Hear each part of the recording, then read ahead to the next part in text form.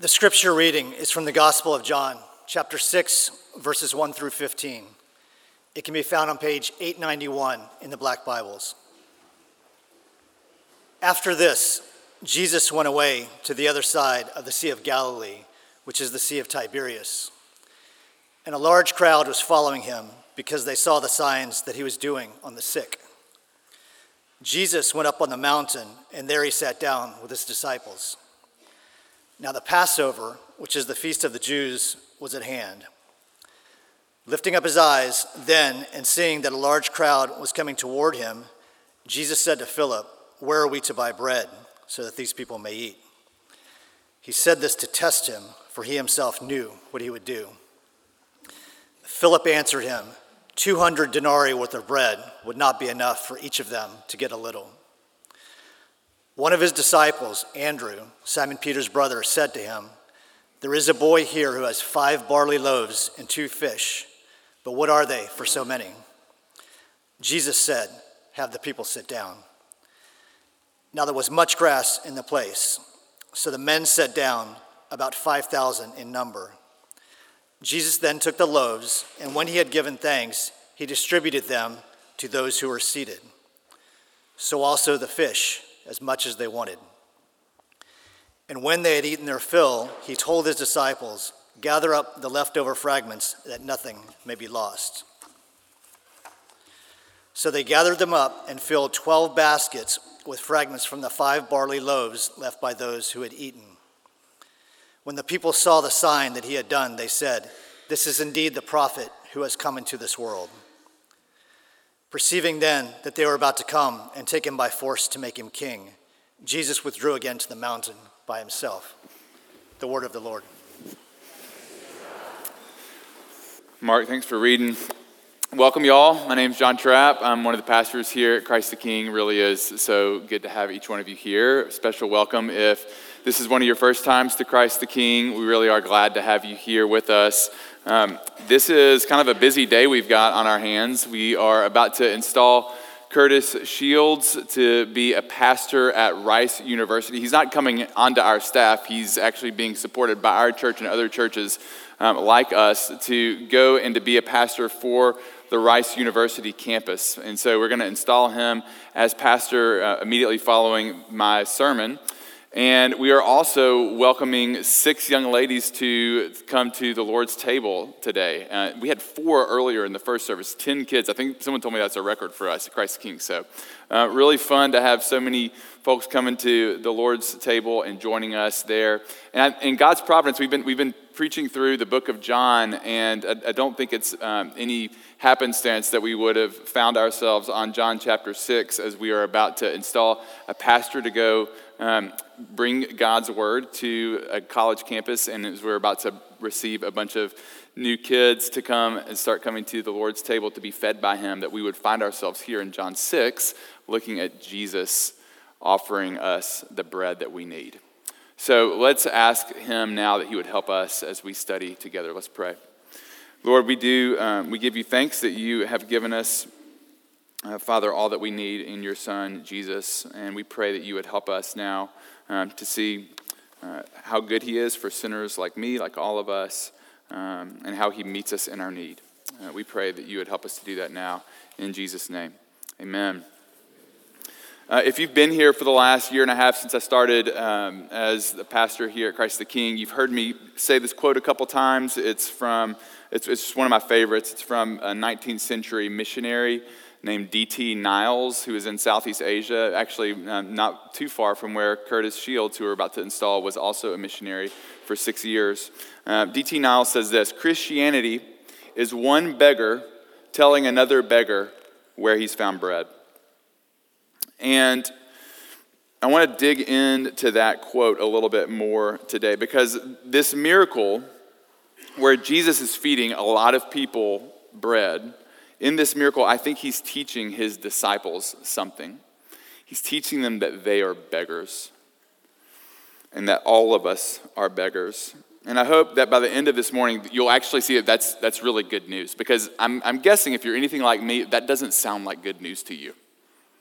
We don't like being beggars. In fact, when it comes to bread, most of us would rather be bakers than beggars. And I think that if we're honest, when it comes to thinking about what it is that fulfills us, where we can find fulfillment, where we can find fullness and satisfaction, we'd rather bake up our own bread for that and not have to look somewhere else for that. But what I want you to see is, what we see in this passage, is that whenever you bake and there's a scarcity of something, what's going to come is anxiety. There can be an anxiety to baking.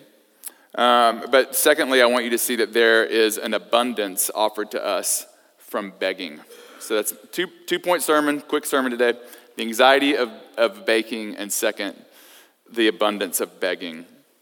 Now, I want to be clear, when I talk about bread, I'm not talking about baking literal bread. I'm talking about the bread, the way Jesus talks about it later in John chapter 6, the bread that gives us life, the bread that fills our emptiness, the bread that gives us everlasting satisfaction. There is anxiety in having to bake that kind of bread. In general, I am very pro-baking. I just want to be very clear on that, okay? I enjoy people baking for me. It's wonderful. I'm for baking. In fact, the Trapp family, we like watching lots of baking shows. One of our favorites is the Great British Baking Show. And if you've watched that show, at the beginning of the show, you'll notice that the music is very different from how it is at the end of the show. At the beginning of the show, it's this very idyllic British setting, this beautiful tent, and it's it's very pleasant. And by the end of the hour, it's bum, bum, bum, bum, bum, bum, like there's flour going all over the place, and people are spilling things on the floor, and it is tense. Because there is a scarcity of time. Time is running out. They've got to get their decorations together and put it together before Paul Hollywood, he's going to rip into their baking. And here's the thing. Whenever there is scarcity in our baking, there is anxiety that is sure to follow.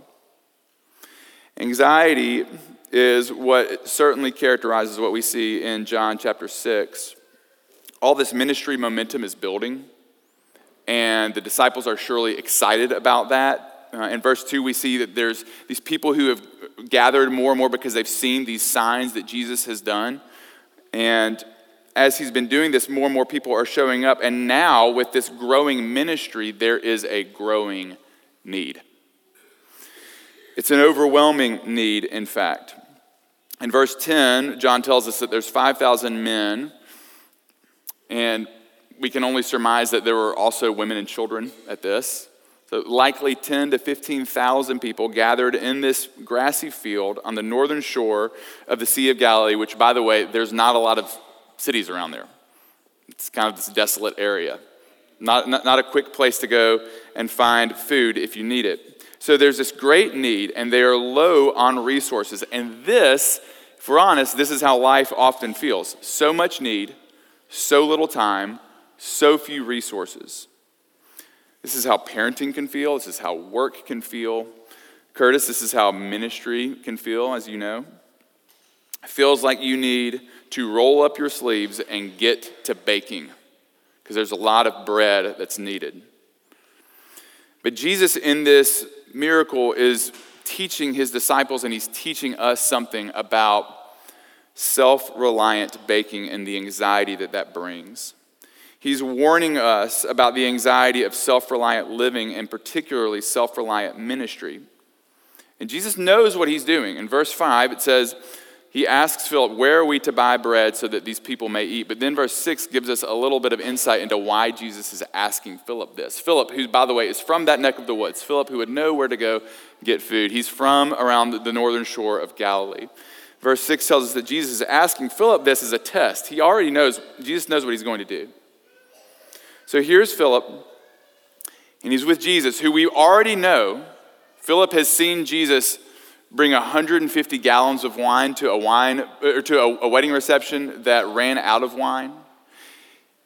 Philip has seen Jesus heal a man who was born lame. Jesus has healed a man who was dying, an official's son. Jesus has done all these things, and Philip is with that person. And Philip does something that we all do in life and certainly in ministry. Philip looks right past Jesus, and he focuses on the problem. They don't have the resources to bake all that they need. He starts thinking like a baker. He starts doing math. What are the ingredients we need? How many people are there? How much resources do we need?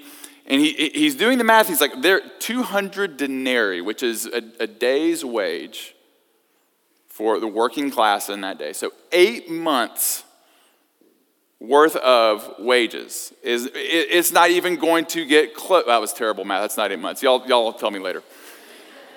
7 months. 7 months of wages isn't going to be enough to, even if we were to all pull our resources and we were to buy it, it would only produce a tiny little bit of bread for each person. The need, this is a picture of what ministering and even living can feel like, where the need is too great, the resources are too limited, and even if you were to pool it all the resources, the impact would be far too small. Everyone just gets a couple crumbs. Isn't this how you feel about the things on your to-do list? Maybe it's how you feel about your resolutions already for the new year. There's too much need, too little resources, too little time, and even if I do, it's going to make too small of an impact.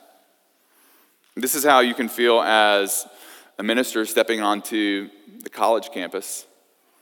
All these people that I want to see know Jesus, all these people who are lost, all these people who are hurting, who are suffering.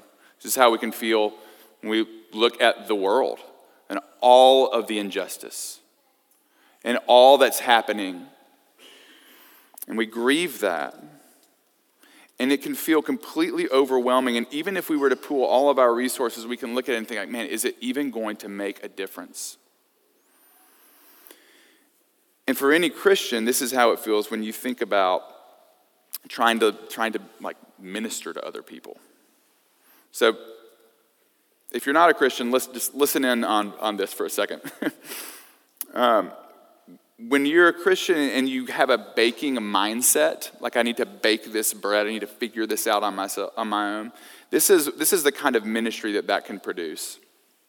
First off, it can produce an obsession with procedures and programs and techniques to get a certain kind of result.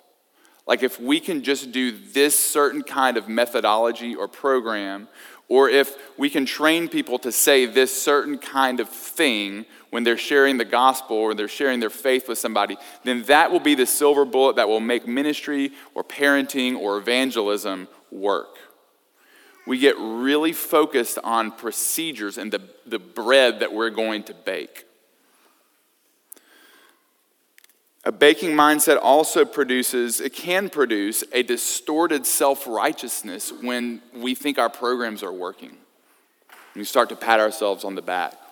Or it can produce the opposite effect, which is despairing too much when we think that we're not getting enough done. I think that this baking mindset is why the American church, I don't know if we're attracting narcissists as our pastors or we're making narcissists out of our pastors. And I'm not trying to say that as like, I'm not one and I've got it all figured out, but all those guys have it. There is a way in which we can so emphasize somebody's magnetism or personality or their visionary leader. If we can get this kind of visionary leader or someone with this kind of speaking ability, then our church will thrive because we've got this person doing it and leading it and making it happen. And y'all, that is a baking mindset. A baking mindset, it also produces utter prayerlessness because we're too busy.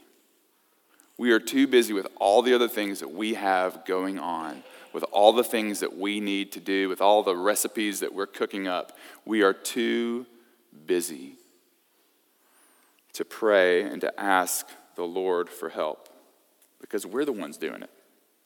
And what this can ultimately lead to, because I'm talking to you, Curtis, I'm talking to anyone in ministry, I'm talking to any Christian, what this can lead to is burnout and exhaustion, because you're the one doing it. And I really do think that Jesus, he is teaching his disciples something in this story. He's focusing on the people who are going to be leading his church one day. And he's teaching them mercifully that a ministry where you are self-dependent, where you are baking your own bread, is a ministry that is going to lead to anxiety, to burnout, and to emptiness. But we see something else here. We see that Jesus is not going to leave them in this, but instead he's going to show them the abundance that can come from being a beggar. Jesus does what he so often does. He takes what we think is possible. He takes the way that we think the world works, and he just flips it on its head. Philip sees a situation where a massive amount of resources are going to produce a very small impact, and Jesus flips that. And he takes a very small amount of resources and creates this massive bounty for all of these people who are gathered. Andrew, he finds bread. There's 5 barley loaves and 2 fish. And when before I studied this passage, I imagined the bread was like some beautiful baguette from Central Market or something. Like here's 5 marvelous loaves of bread and 2 enormous fish that were freshly caught out of the Gulf. That is not what this food would have looked like. John makes sure to tell us that. He says it's 5 barley loaves. Barley loaves were food that poor people ate. And a barley loaf was about the size of like a Twinkie, like tiny. So 5 small, crumbly, not great tasting pieces of bread. And 2 small fish, maybe they would have been like sardines, that would have been like for seasoning. This is a boy's lunch that's found. And Jesus takes that small, meager provision, and he does what only he can do and creates an abundance out of it. And I said this earlier, but I want to make this point clear. I really do think that Jesus is doing this miracle mostly for the disciples. This is the one miracle that all 4 of the gospel authors made sure to write. Matthew, Mark, Luke, and John. This is the only miracle that all 4 of them recorded. I think it was very impactful on the disciples because it was aimed at them. Jesus starts this miracle by testing one of them. He's drawing something out in their hearts. And the actual story of John 6 ends with just the disciples. If Jesus was doing this to gather a big crowd around him, if that was the point of his miracle, then he failed because the crowd all left. In fact, at the end of John 6, a lot of people who were Jesus' disciples also leave. And that's when Jesus looks at his 12 disciples and says, "Are you also going to leave me?" And Peter famously says, where else would we go? You have the words of eternal life. So I really think that Jesus is aiming this miracle at his disciples. And what he's doing is he's revealing to them that they are beggars. That left to their own expertise, left to their own devices, that they will not have enough to give people. He's more concerned with shaping his disciples for them to see that they are not bakers, but that they are beggars. And that they are called to serve the bread. Well, how do we serve the bread like that? How do we participate in that kind of ministry? Well, first off, we have to get that we're beggars. We have to see that we are beggars. And that's what the disciples get here. I want you to remember, it's the disciples who write the gospel account that we read in Matthew, Mark, Luke, and John. It's the disciples who want us to know that they failed the test. Philip wants us to know that he failed the test. Andrew wants us to know that he failed the test. All the disciples want us to know that they failed. And yet, what does Jesus do in their failure, in their faithlessness? When Andrew says, he might think, well, Andrew's pretty good. I mean, he brought the food, but then after he brings the food, do you hear what he says? What are they for so many? He's not faithful. He doesn't think Jesus is going to be able to do anything with that.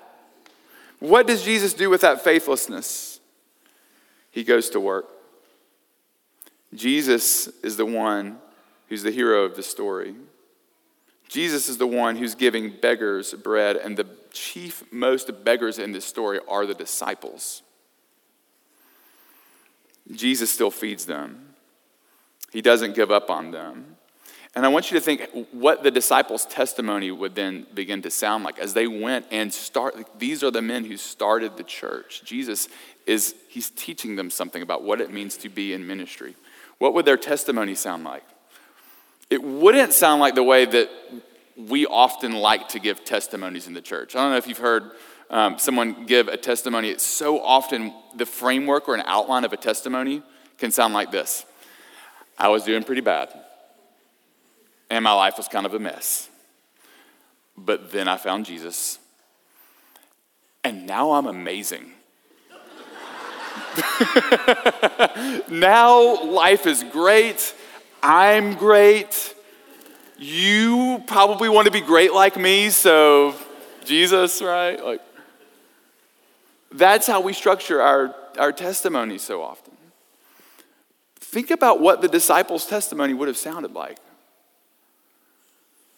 We were a mess, and we still are. We still mess up all the time.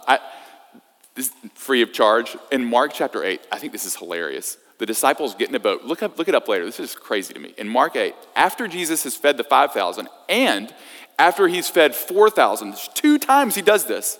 The night after he feeds 4,000, they get in the boat. They only have one piece of bread, and the disciples are like, what are we going to do? I'm not making that up. It's in the Bible.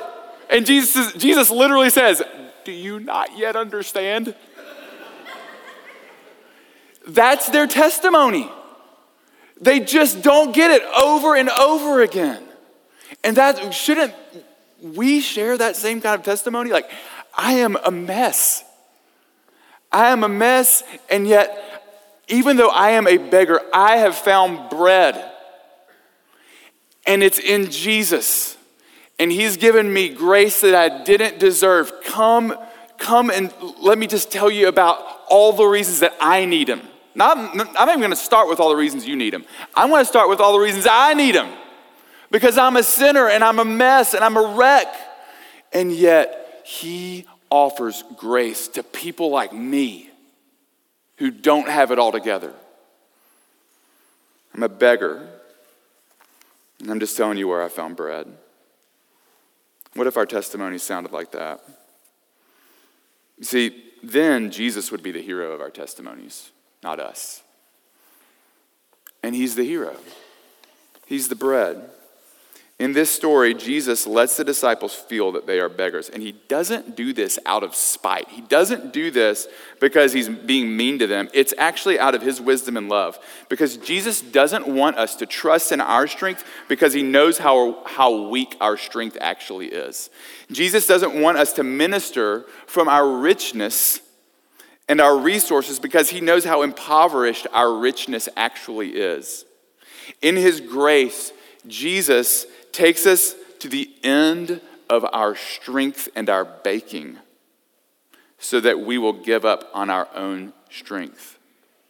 He takes us to the end of our richness so that we won't look to such an impoverished hope.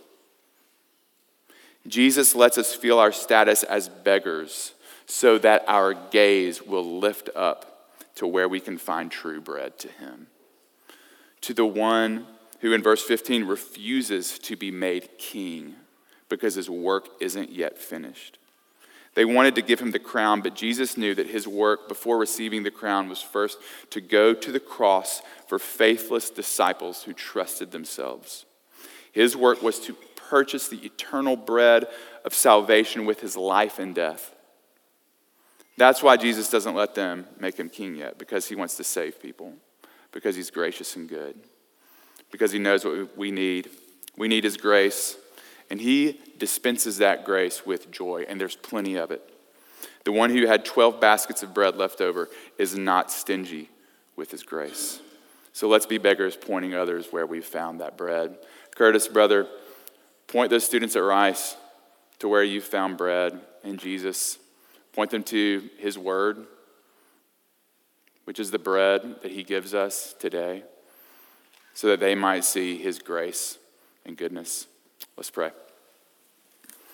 Father, we do give you thanks. We give you thanks that you have given us all that we could ever need or even want in your Son, Jesus, and that he offers us salvation from our own emptiness, from our sin, from ourselves. We pray that you would help us to feed on him in our hearts by faith even now as we prepare to come to the table. And we pray that for Curtis too, that he would be another beggar telling others where he's found bread in you. And we ask all this in Jesus' name. Amen.